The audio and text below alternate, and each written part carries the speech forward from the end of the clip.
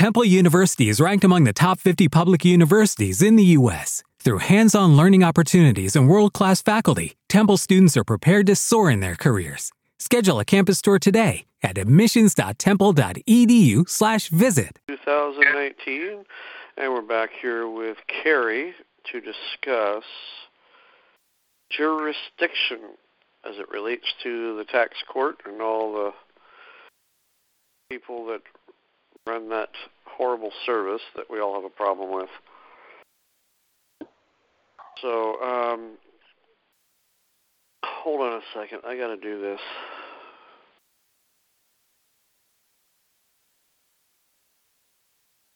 There we go. That way we avoid all the background noise. So, Cary, did you have anything like particular you wanted to talk about today? I do, but before I start, if anybody wants to say anything, or if anybody wants to ask any questions, and then give them a few minutes. If not, then I'll. Why don't you say what you want to say, because that'll be shorter. If somebody has a question, okay. I notice it could go on for half an hour. That's like half the show. All right. Here, you said that about the horrible people that we're dealing with. I worked for a company one time, and I collected a lot of checks that were people. It was for a company, and the company that I worked for would do. If you wrote a bad check, for an example, I worked for a tile company, and we did tile work for big buildings, homes and stuff. And they would get behind on paying, so I would go out and collect their checks. And our company was International Recovery Service. Huh. And the reason they did that, I would send them a letter on the letterhead, and it would say, the IRS is looking for you. And then I would show up with my International Recovery Service shirt on. And the reason we collected so many checks is just the fear of seeing those three letters together. And I used to think it was fun. I didn't collect them from people. We did tile, carpet, granite countertops, and vinyl and stuff for big companies, big home builders. And they would, they would wait 90, 120 days to pay us. And, and so I'd go by and have to speak with them. And when I'd show up, everybody would just go and hide. I just thought that was funny. You would. I know I did, but I talked to a guy today. You're on here. Would you let me know? I don't want to tell him who you are or nothing. But I just want to, hit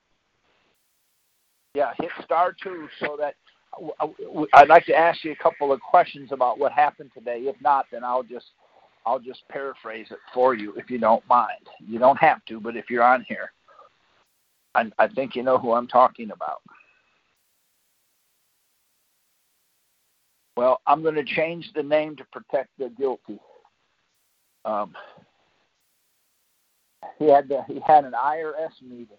He had to go and meet with the IRS. I'm sorry, it wasn't the IRS. It was the state income tax people. Right. I put a little package together for him, and I talked to him. I coached him 2 or 3 times. And he went in there and stuck to the story, and it was absolute pandemonium. He said. But what was really nice is the judge was really nice. He was a decent fella. He asked the attorney for the county or the state, because it was about income taxes. So he asked the state attorney, said, "Well, you wrote me a letter and I don't understand it. So, I don't understand it." He said, "Let's read it." So he read it. Anyway, the bottom line was, he said, basically, if you'll tell me what it is that you'll take, I'll pay it. She said, "Will you pay it if I tell you?" He said, "Absolutely." And he said, "But before we go any farther, I gave you a form. Check the box and sign it. She said, I'm not going to sign it because I don't have the authority to even sign for them.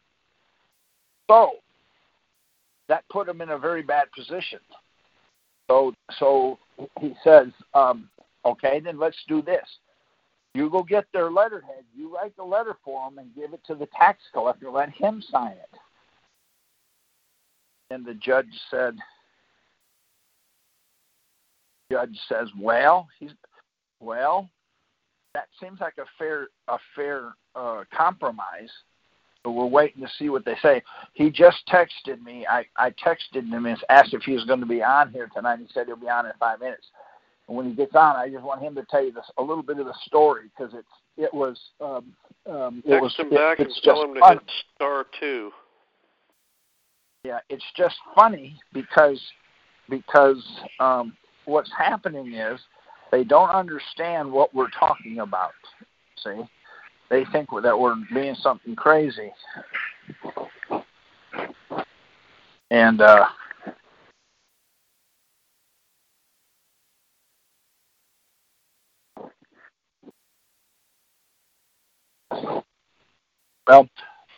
we had a couple other callers today that got their court orders this week from the tax court, and one of them we've been working.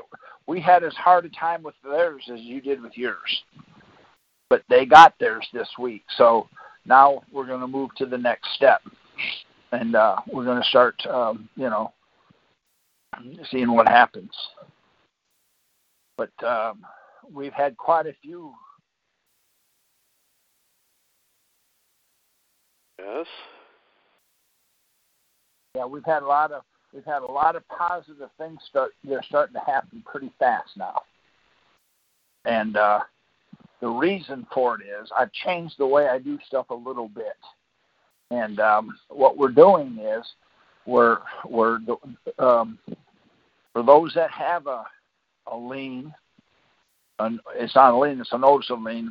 What we're doing is we're doing a 12277 form, and we're taking the court order and we're doing a cover letter telling them what to do and sending it in. We're about 95%. There's an agent on the other side, on the other end. And see, they're coming from all different places. They all don't go to the same place. In other words, if you're in Texas, it goes to Austin. If you're in Michigan, it goes to Detroit. If you're in Seattle or in Washington, it goes to Seattle. California, it goes to Sacramento.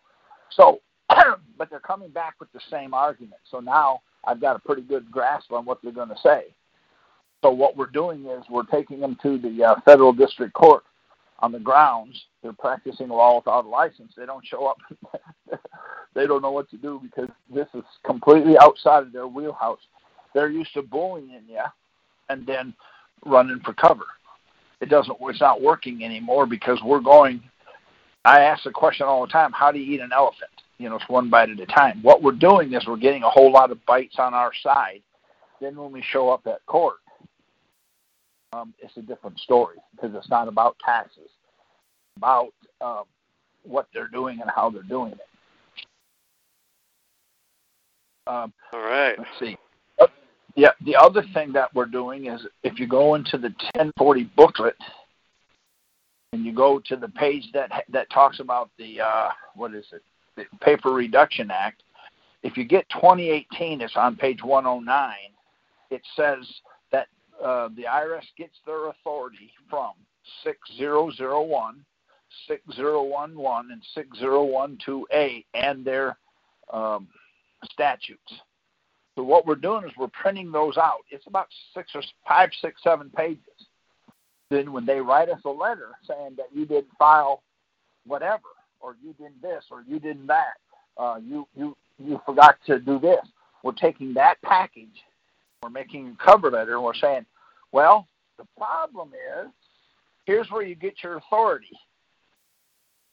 And in that authority and their statutes, it doesn't say I have to file a 1040, because I have to file a return. The problem they're having is they're saying, well, that means 1040. And if it means 1040, how come it doesn't say 1040? And see, now we got them defending themselves. It's kind of like I say all the time. Have you stopped kicking your neighbor's dog? No matter how you answer that, you're on defense. Well, yes, I have stopped kicking my neighbor's dog. Well, when did you stop? No, I haven't. How come you haven't? So that's kind of the position they're in, because they don't understand. Well, that's right. There you go. Which dog would be good, or which neighbor?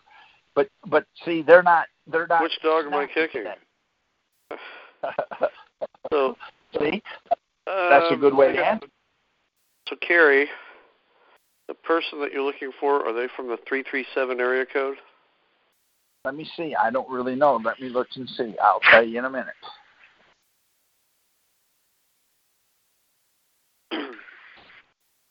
$337, yes.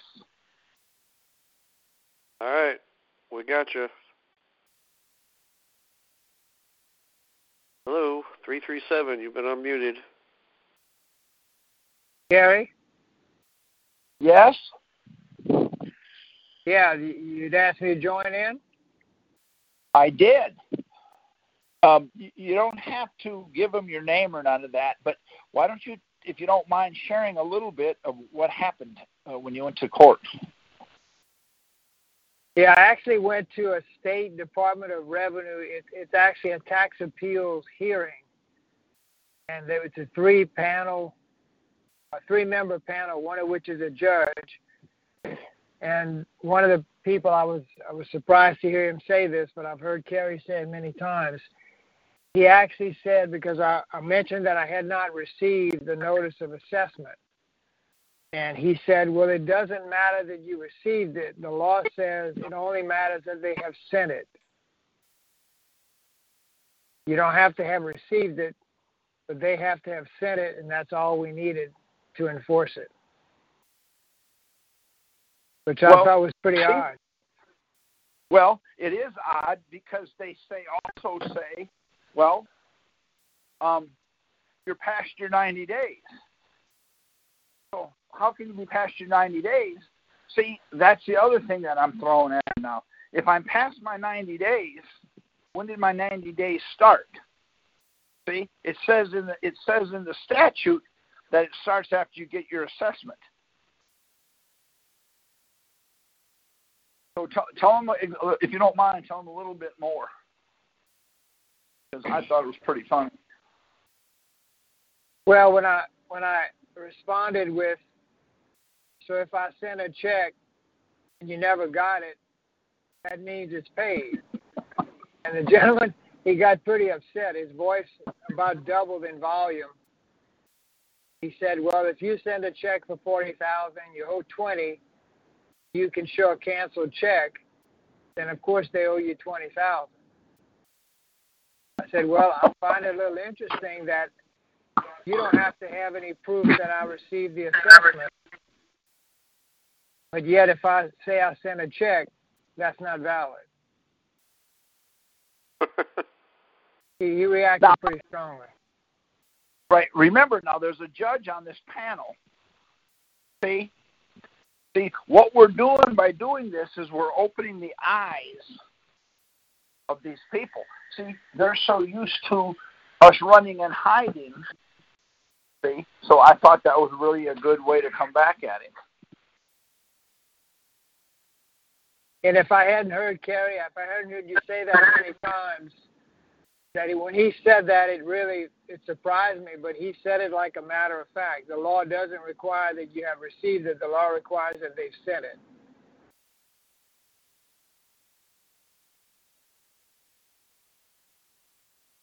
What's your take on that, Cary? Well, see, okay, if that's what it says, then let's use that in our favor. Doesn't matter that you didn't get the check. It only matters we sent it. I sent it. See? And I sent it. I told you about 8 months ago, I was helping a guy in the IRS when we went to the office, made the comment, well, you owe $300,000. I said, not anymore. I said, he wrote a check for $800,000. You owe him $500,000 change. When are we going to get our change? He said, that's not what I said. I said, it's exactly what you said. You said it doesn't matter if you receive it. It only matters if you get it. He said, no. It says only if the IRS sends it. I said, now, show that to me, because Title 26 is a statute. Anything they say, if they're not an attorney, they are practicing law, because Title 26 is a statute. So is Title 18. So is Title 28. So is Title 42. So you can't make a legal determination unless you're an attorney. So if you get your court order and you send it to the IRS with your 12277 form, they come back and say, no, you don't qualify because of 6332J. That's Title 26. They have now used a statute, and they have made a legal determination. And see, your court order is signed, is actually from the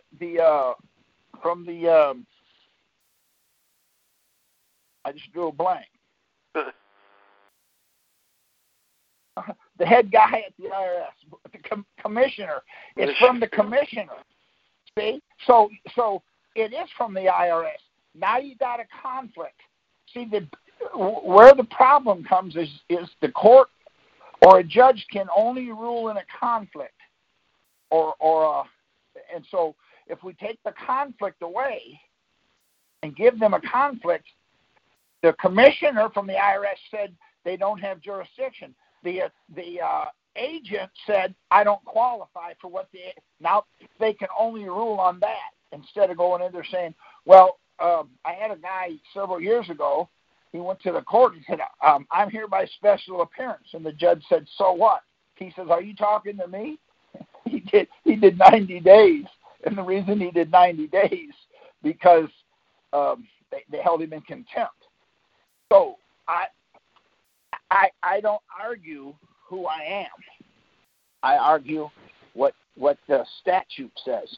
People all the time say, well, you can't use the statutes. Well, we're using the statutes, and it seems to be working very well, because right now we're almost not quite 100% on getting our tax court orders, and then we're able to use that in ways they never saw coming. So one of the ways we're doing it is now that we're doing it this way. See, every time they write a letter to you, if you have your court order, stick the court order, just return it. If you don't, go get your download. It's a PDF. You can download it. It won't pay for it. It's the 1040 instructions. Get that part. If it's a 2018, it's on page 109. It's on the top left hand. There's 3 columns. It's on the third column. The first column, it says we get our authority from 6001, 6011, and 6012 and their statutes. So if the IRS tells you have to file something, if you have that and their statutes and their and you have it there, then you can write a letter. You're asking me this, but yet you're saying their authority comes from that. See, now if I have to take them to court, I'm taking them to court on what they said their statute says, not by what they said. Now they got a problem, because they're telling me I have to file something, but yet it says in the book, this is where we get our authority, and it says you must file a return or a statement. So the question is a 1040 a return? Yes. Is a 1041 a return? Yes. Is a CT1 a return? Yes. Is a 2291 a return? Yes. A 943? Yes. So see, they can't say a return and then say it says a 1040, because now they're making a legal determination. Now, my opinion only, if you have to go to court and you have to go there with an IRS agent, Do you want to argue taxes? I don't have to pay because my dad was a fireman or whatever. See, you're arguing taxes. Over the years, they've gotten it pretty sewed up. You're probably not going to win a big victory arguing taxes in front of a federal judge. But if the judge rules against you and you appeal, you can appeal the decision that he's practicing law without a license. Now they're giving me a license to practice law because that was his determination. So we're putting the judges and we're putting the IRS agents in quite a pickle due to the fact if the IRS agent says you don't qualify because that court order doesn't say that. What they're saying is that you didn't fill out your form properly to give the court the jurisdiction. That's not what it says. It says the reason the court don't have jurisdiction because the IRS didn't give you a notice of deficiency or a notice of determination. Just for the fun of it here, can you answer a question? What is a notice of deficiency and or a notice of determination? Can you give me another name for it? And I think this will help you. Everybody's muted. Well, then unmute somebody. Somebody unmute. And by the way, that guy that spoke and just now, I appreciate you sharing that, okay? From the bottom of my heart. You and I talked today, and I do thank you for your testifying here that it works. You're welcome, and thank you, Cary. Oh no, man. It's all good. Do you have anything else you want to add? No, sir. Thank you again, and thank you. All right, thanks. Yep. Now. Okay, so if anybody wants to answer Cary's question, hit *2 on your phone. And I promise it's not a trick question. Maybe. So, notice of deficiency. And a notice of determination. Okay, so the notice of deficiency is probably saying that you are deficient in the amount that you have paid. Well, believe it or not, I went to the doctor and he said I was deficient in vitamin C. So it could be I'm deficient in vitamin C. But when we're talking about the IRS, what does the notice of deficiency and the notice of determination, what's another word for it? And this will help you when you're writing cover letters, I think. If nobody wants to answer, then I'm not going to tell you. Okay. Then we're not going to tell them. Okay. Hello? Yeah. Yeah. Oh, I thought I heard somebody come on. Nope. Okay. Now we went to the claims court, and we won a victory. The guy got a judgment for $350,000. Yay! But the judge decided he couldn't believe it went that smooth, so he called them and told them he was going to reverse himself. So we got a judgment. That's okay. We're working on that. Then the judge called up and reversed himself. So, which I've never seen done before, but he did it, and that's fine. All I know is, we're shaking the cages really, really hard, and that's good. We also had a DOJ attorney say they wanted to have case dismissed. They used my last name, and they said they wanted to do it with my last name effect. So now I have they wanted to do it with my last name effect. So we now have, we're getting these weird stuff happening. And the reason we're having it happen because we're not arguing about I don't have to pay because I'm a non-resident alien. And I remember I went to court with a guy years ago, and he said, well, I'm a non-resident alien. And so the judge says, I know what an alien is. What planet were you born on? See, Now they back it. See, well, if you're an alien, you're born on Mars, and you would be a non-resident alien. See, that's not the definition of it, but see, that's the problem we have. The other thing that we're winning pretty good on is we're using their language. We understand what they're saying. So anybody that doesn't have a Black's Law dictionary, go to the half-price bookstore and just check it from time to time. You can call them. Here where I'm at, there's 4 or 5 of them. I just run by there every so often and go in there and check it. So I have 5 or 6 blacks, and I also have, I think, 2 Bouviers. That way you can, when you define your words, if you're going to use it in your case, use both of them, and then you know, between that and what they're doing, you'll have a pretty good chance of winning your argument. See, this isn't about being pretty or whatever. It's about what are they saying. Okay. Does anybody have a question? If you got a question, what? If you have a question, hit *2 on your phone. I'll just announce I tried to get a hold of that Gigi guy. I got his email, but he wouldn't respond. Well, that's good. We're gonna work on him, okay? And we'll try to have him back, because it was very enjoyable.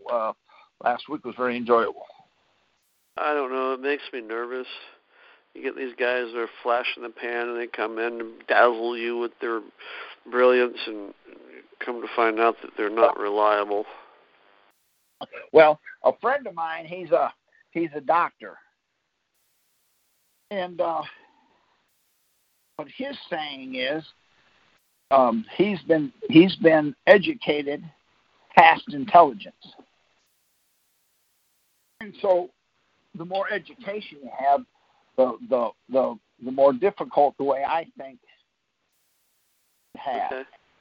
We got somebody with their hand raised. I think I know who it is, and I think they're going to share some positive news with us. 513, go ahead. Hi, Ted. This is Brad. Yep. It's Brad. Brad's got a letter he wants to share. Okay, before you do that, what is a notice of deficiency and or a notice of determination? What's another word? What's another name for that? I'd say assessment. See, you're exactly right. So the question is, how can you owe if the IRS has never done an assessment? Exactly. See? Okay, that's an argument that you can win. See? You owe me $500. 500 what? I'm not going to tell you, but you are correct. I appreciate that. That's good. See, these are arguments we can win. Go ahead and share your letter, man. I didn't mean to cut you off. Okay, well, I'm getting ready to I did get my tax court order. It took a while. Let's see, I filed.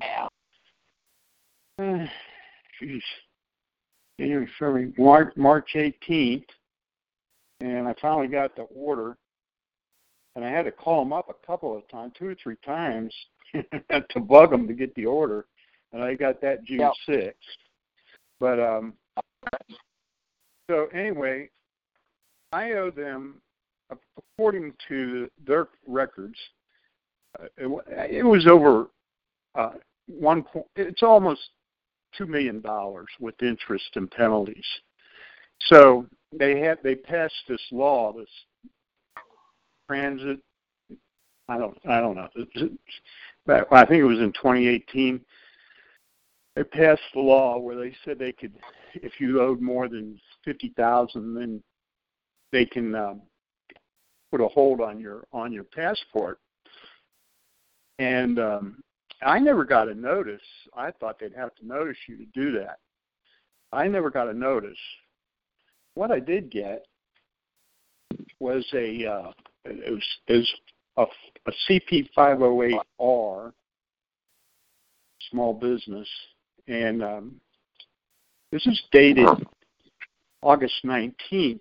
So this was not too far after. This is like maybe a month and a half after the June 6th deal with tax court. And it says in big print, reversal of notice of certification of your seriously delinquent federal tax debt to the State Department. It's seriously delinquent. It's just not silly delinquent. But anyway, it says on December 4, 2015, as part of the Fixing America's Surface Transportation Act, Congress enacted Section 7345 in the Internal Revenue Code, which requires the Internal Revenue Service to notify the State Department of taxpayers certified as owing a seriously delinquent tax debt. The State Department is generally prohibited from issuing or renewing. Now, this is lawyer speak here. The State Department is generally prohibited from issuing or reviewing the passport or renewing the passport of a taxpayer that has been certified. The FAST Act also requires the Internal Revenue Service to notify the State Department of the reversal of certification of a seriously delinquent tax debt. The IRS previously notified the State Department that you were certified as owing a seriously delinquent tax debt. Your certification has been reversed. As required by the FAST Act, we have notified the State Department of the reversal of your certification. So, now I guess I'm not certified. Maybe they're saying there isn't a delinquent tax debt. I mean that's really what I'm seeing on this piece of paper. But anyway, okay, hold on before you go any farther. Do you understand why that happened? The only thing there was only two reasons why I could think, and one was when I applied for the passport, which was 6 years ago or so. I didn't apply as a U.S. citizen, and I didn't put a Social Security number on the application. I put an affidavit in that I was a state citizen. Anyway. I don't think that stopped. I don't think that's what stopped them, because that was done with the application 6 years ago. So this, I think it was from the tax court. It was from the tax court. And see, what's happening is, again, I did an outline of the IRS, the 1040. I mean the Title 26. When I was indicted, one of my arguments, but it's broken into A, B, C, D, E, and F. But the only ones that you really have to worry about is the E, because that's the enforcement.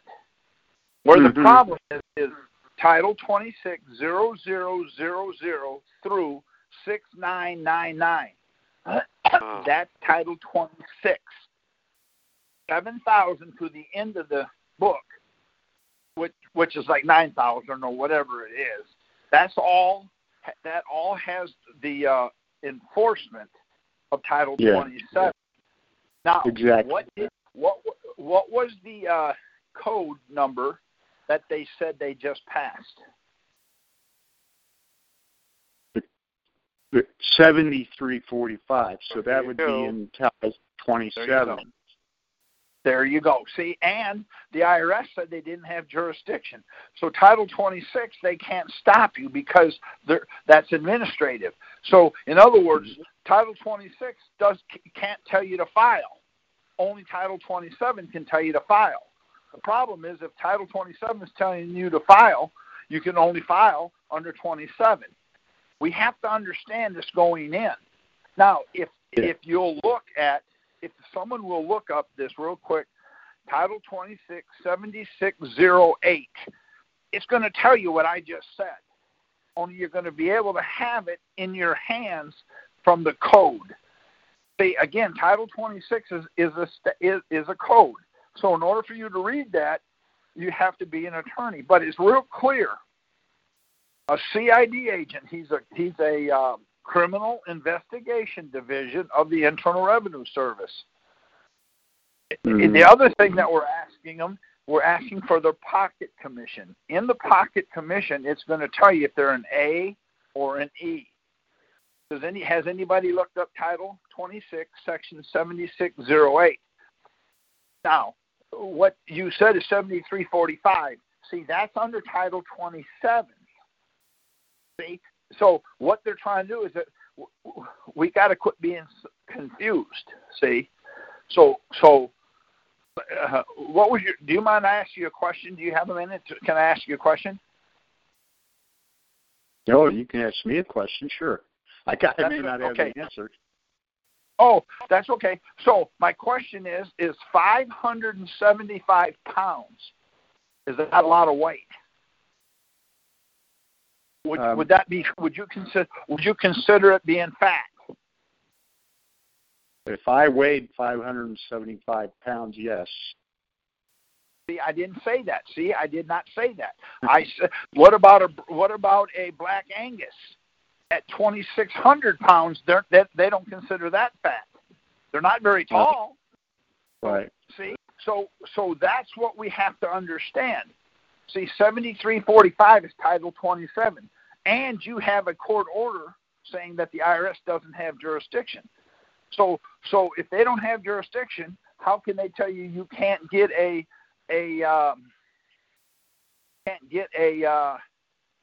passport? See, but then exactly. That's right. Okay, now because what they said to you is they don't have jurisdiction because you didn't get a notice of deficiency or notice of determination. In other words, you have no assessment.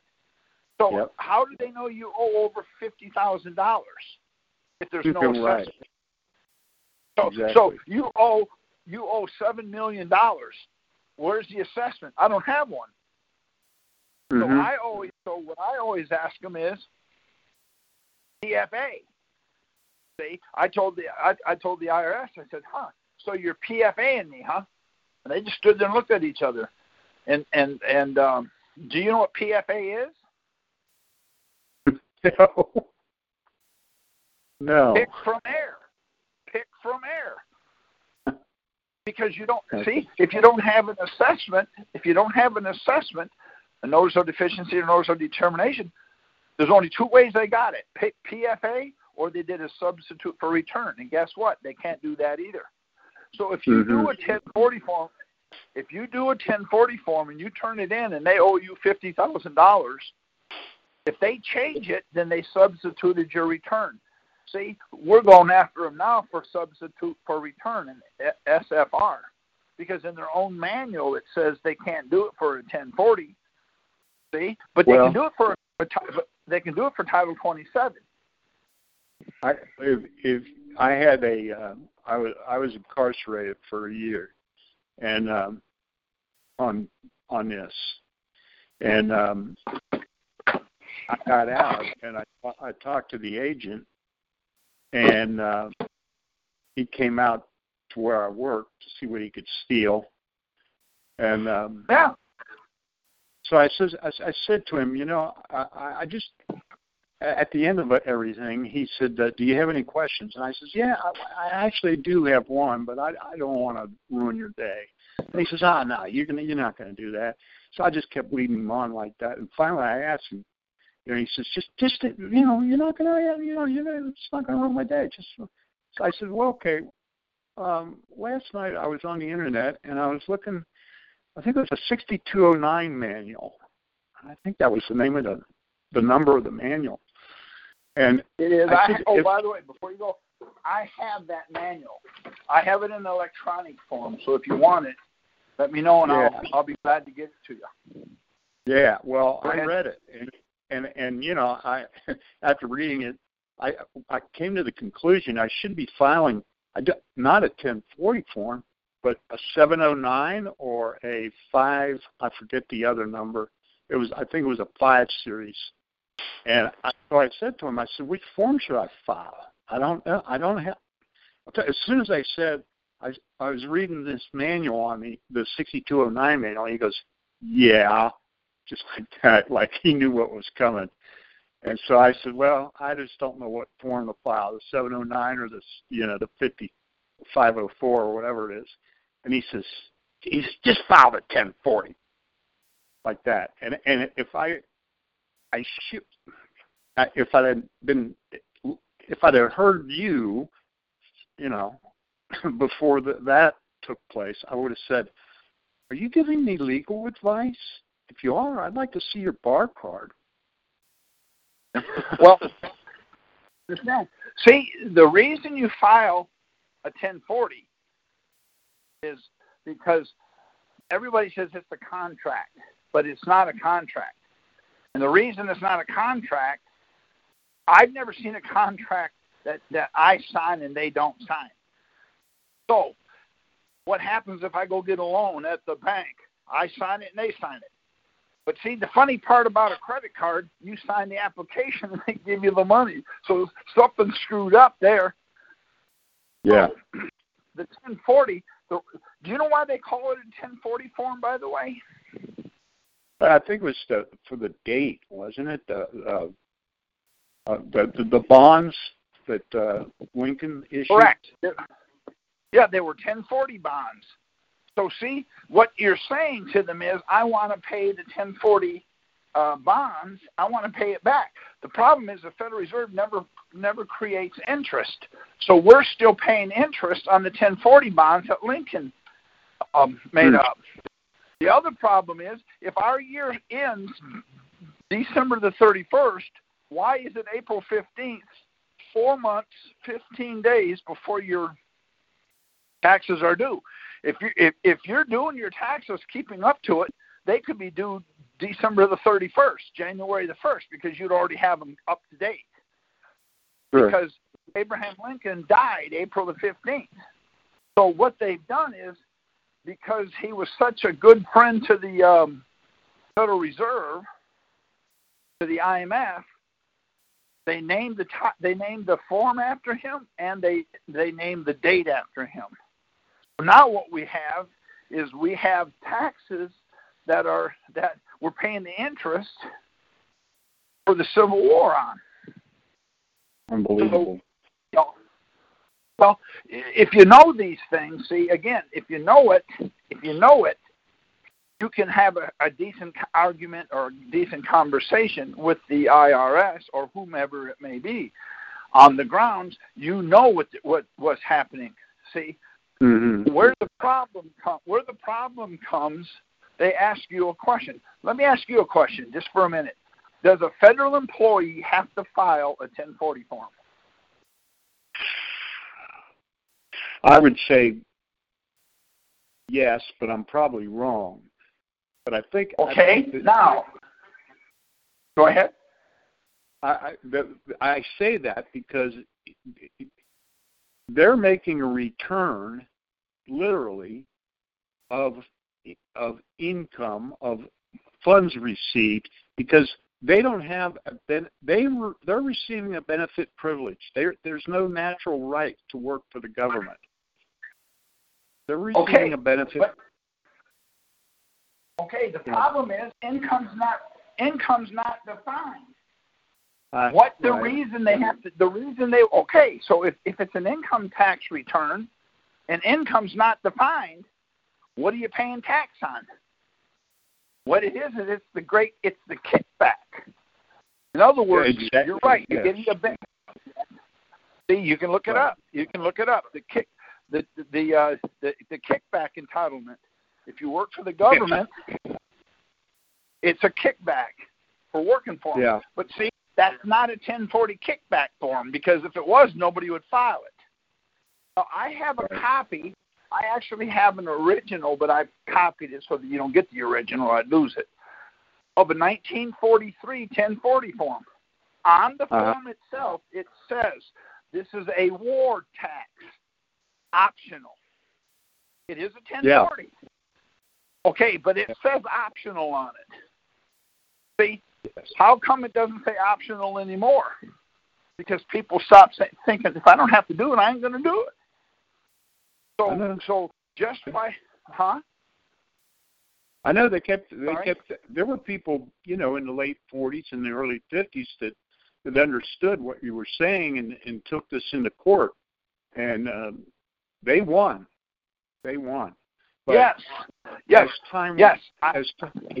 as time went by, the people forgot and weren't taught. Well, here's what happens. When I used to be a youth pastor, and what I would do is I would line up the kids and that's put them in a chair, and I would whisper something in this one kid's ear. He would whisper what he heard in the next one, and the next one, and the next one. By the time it got to the end, I would say something like, the sky is blue and the grass is green. When it came to the other end, it would say, your mother has horns and your dad wears boots. That's what's happened, see? What's happened over the years. And so what I did was, I put together a book, and in there I've got all the Supreme Court cases, and I have all of that broken down. What's happened is, over the years, we think they're saying one thing. Now, let me ask you one more question here. I'm going to make a couple of sentences, and I want you to tell me what the differences are. You must file a tax return. You may file a tax return. You shall file a tax return. I gave you 3 sentences. Can you tell me the differences and what the differences are? Well, must would be mandatory. Okay. You may file a tax return. That could be arbitrary. You may elect to do that. Same shall. I forget the legal definition. You're wrong. Black's Law. Okay, Black's Law Dictionary says shall and may means must in the legal sense, in the legal arena. There's how they got us. See, you're right. When I tell my wife says, you may go to the grocery store, I ain't going because I don't have to. But when the IRS says you may file a tax return, if you don't, they come and prosecute you. See, because my opinion, this is my opinion, I'm not giving legal advice, but if you don't understand the words, see, how are you going to ever be able to answer them? Let me ask you this. If you had to go to court, when you walked in there, the attorney was speaking to you in Chinese, and then the judge said something to you in Chinese. Wouldn't you ask for a translator? I say I would. I don't think I would. That would be a benefit privilege. I think I'd say at that point, I'd say, I'm in the wrong place. I'll see you guys later. That's fine. See? But see, if you get a translator, if you don't understand it, how do you know what the translation is? So what I have done, and I do this on every court I appear in, I have a glossary page. What is a glossary page? That's my interpreter. When you say a word on my glossary page, this is what it means. If they say no, well, then they're deliberately changing something that I don't know. See? So that's one of the things that I make sure that I understand the language that they're doing. See? Yeah. In other words, if you don't know what they're saying and you're answering questions, to me that's about as dumb as it gets. Okay? So I'm not trying to tell you here to do or not do anything. All I'm telling you to do is, if you're going to do something, make sure you know what you're doing and why. Now, let me ask you the question again. Does a federal employee have to file a 1040 form?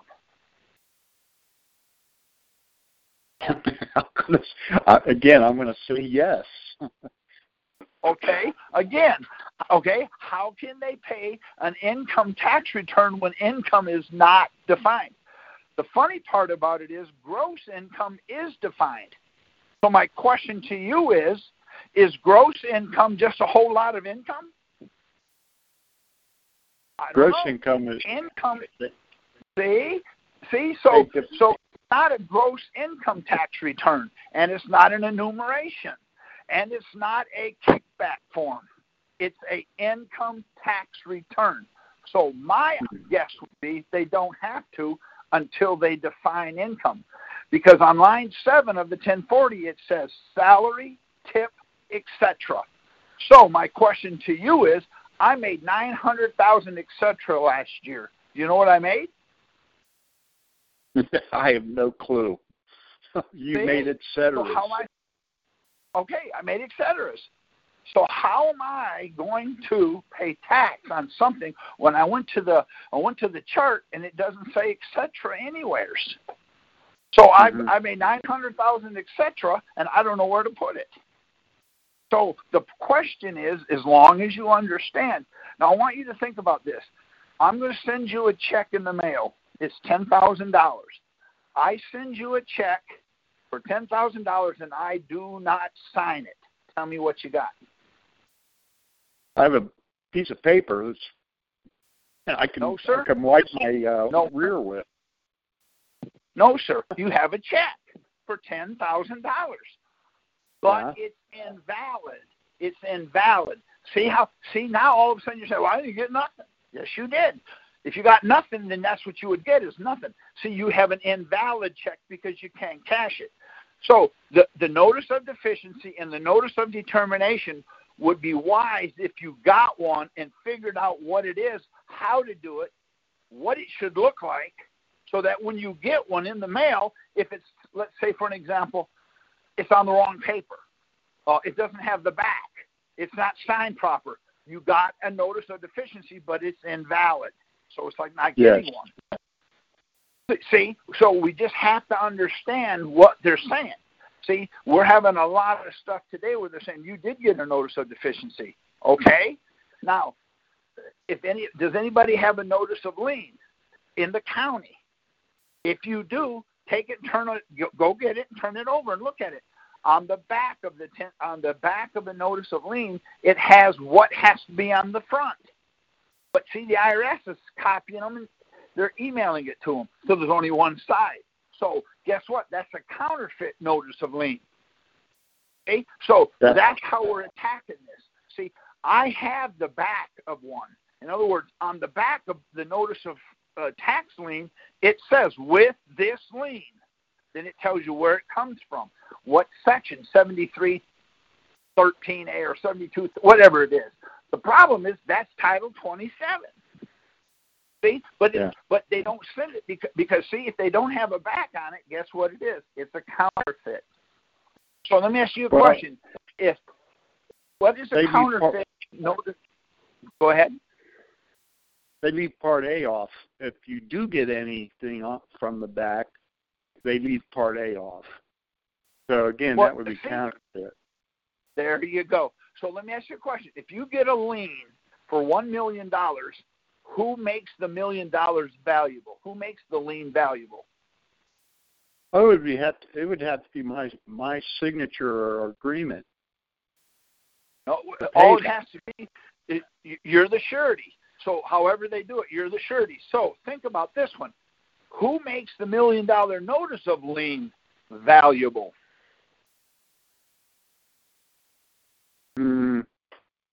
I guess the clerk by accepting it.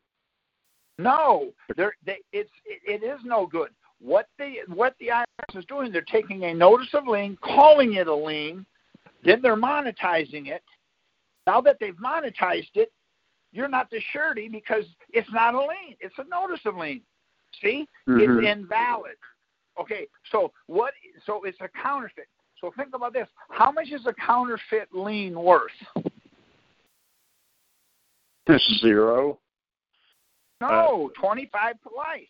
Ask Bernie Madoff. So that's the first thing that comes out of my mouth. If the IRS agent that gave me a notice of lien and I'm in front of the judge, that's invalid. That's a counterfeit. Bernie Madoff's got a big cell. Don't you think he should be in there with him? So see, I'm not going to argue taxes with the taxing authority. I'm going to argue everything else. Yeah, I know. It's a very dynamic situation in a courtroom, isn't it? It's a very dynamic thing where?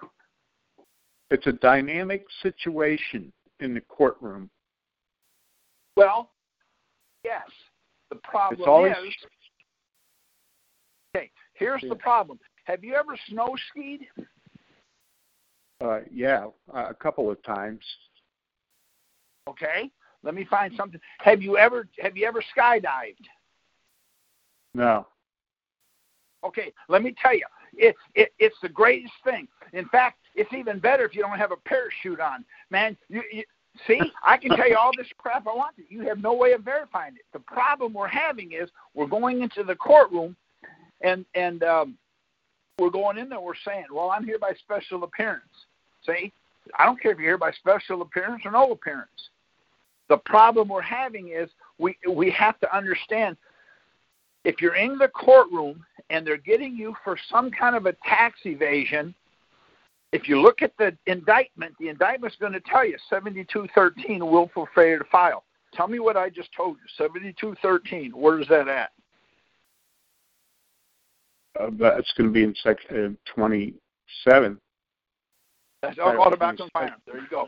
See? Has anybody looked up 7608 yet, so I can kind of hone in on that? So what happens is, if we don't understand where we're standing, see, here's how they do it. Do you file a 1040 form? Yeah, I do now, yes.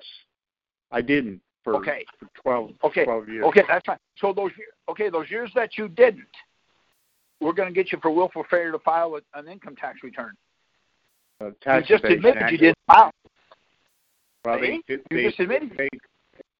They were going to do willful failure to file, but I wasn't going to play ball with them, so they came up with. I knew they were going to do the tax evasion because they could get. That's perfect. Right, but if you look at your tax evasion, what section of the code was that in? Again, it's in section 27. It's in Title 27. See? And do you know how I know? Because I've been around it long enough. But here's the problem. CID or the enforcement officer, they're trying to push it. For those of you that haven't looked it up, if you read Title 26, Section 7608, it says, E officers have jurisdiction in alcohol, tobacco, and fireworks only. So if there's an E agent in there and he's trying to push Title 26, he can't, because he doesn't even have jurisdiction in it. So all we have to do is know just a few key things. See? So it's not about the taxes. It's about our stupidity. If you take a frog and stick it and throw it in hot water, it'll jump out. But if you put a frog in cold water and just turn it up and let it go, it'll sit until it boils to death. That's what we've done. We're in court, we're boiling to death. Why? Because we think we know and we don't know.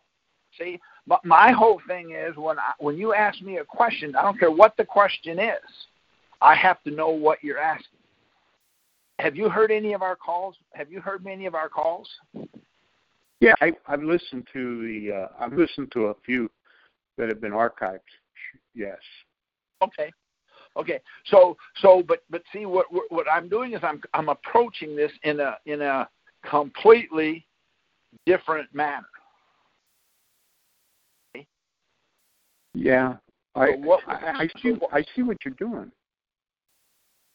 See, when I did mine, I was going in under contract, and they were going down one path and I was going down another, and it just didn't seem like the contract. We actually did. The judge said he didn't have any evidence. We told him to look at the evidence at the first hearing in his courtroom. If I'd have known what I should have known, when they had me shackled and brought me before the magistrate at the first, when you first arraigned,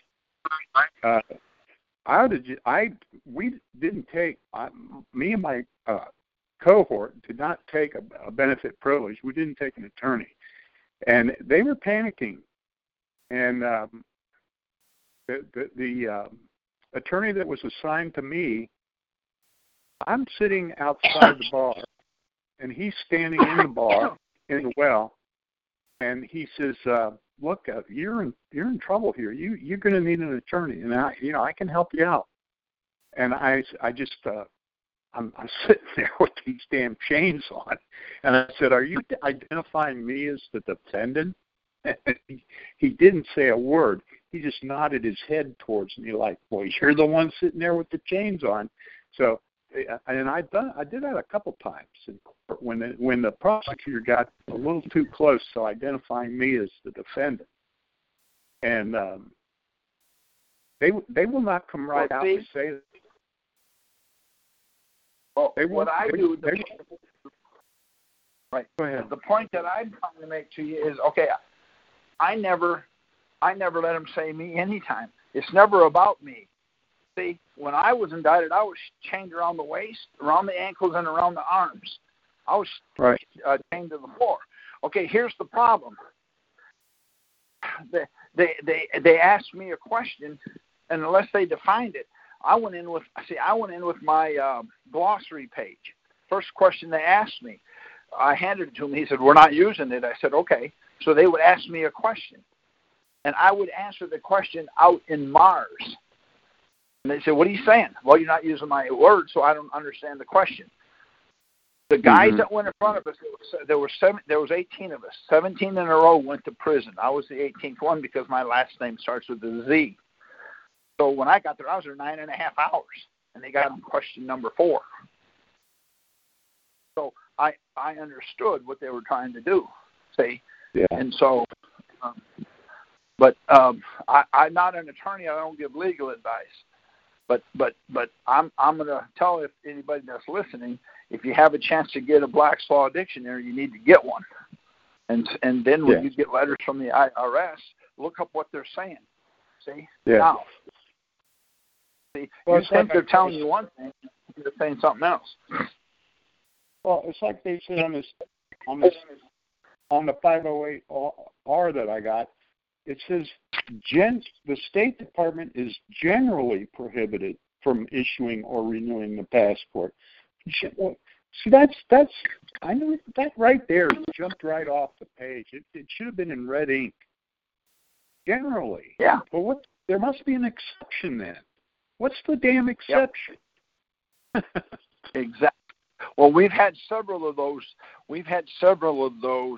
In the last couple of months that says that they have they can't get a renewal of their passport because they owe money. So what we've done, the problem is you got to understand what money is.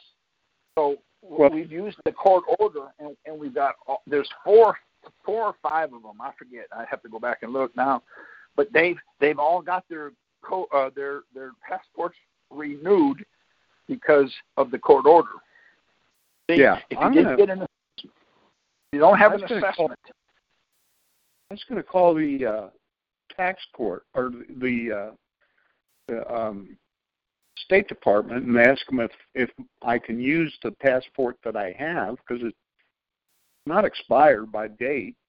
I said, or do I need to reapply for another passport? And again, if I do, it's not going to be as a U.S. citizen, and there's not going to be a Social Security number on there. You know, see, what difference does it make if it's a U.S. citizen or not? See, you're making it about you. I never do that. I never make it about me. I make it about what does the law say. Now, I'm just throwing this out at you. Go ahead. They're giving you a choice on that form. It was pretty blatant early on, but again, they changed it, just like that 1943 1040 form. They change it. They leave stuff off.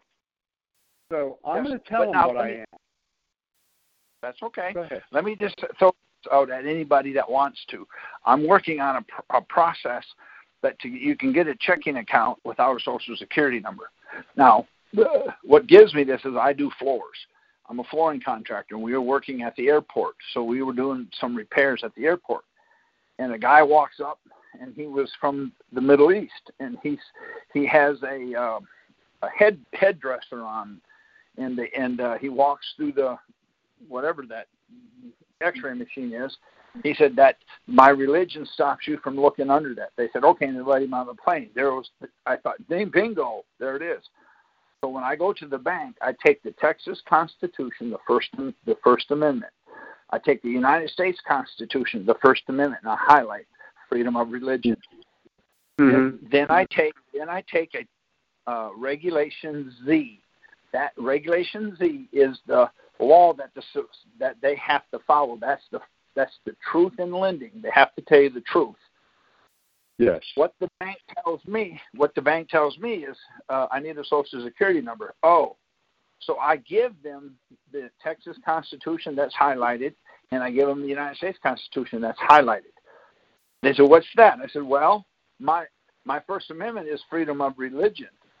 You're asking me for a Social Security number, and that my church believes that's the mark of the beast. We don't deal with that. So I'm not."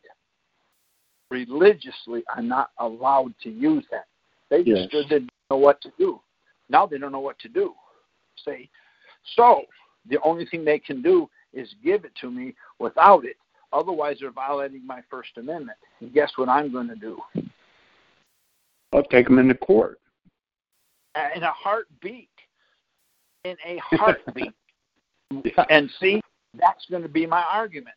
I'm not going to argue that my mother had army boots and my dad has a ring in his ear. That ain't it. I don't care. I have one argument. Both Constitution, my freedom of religion must be strong enough that the Constitution, which is the supreme law of the land, and the Texas Constitution, which is the supreme law of the land, they both are in the First Amendment, and they both say exactly verbatim the same thing. So how can a policy overtake my religion? See, that would be like when I go to the church tells me I can't come there because my hair's too long. Okay?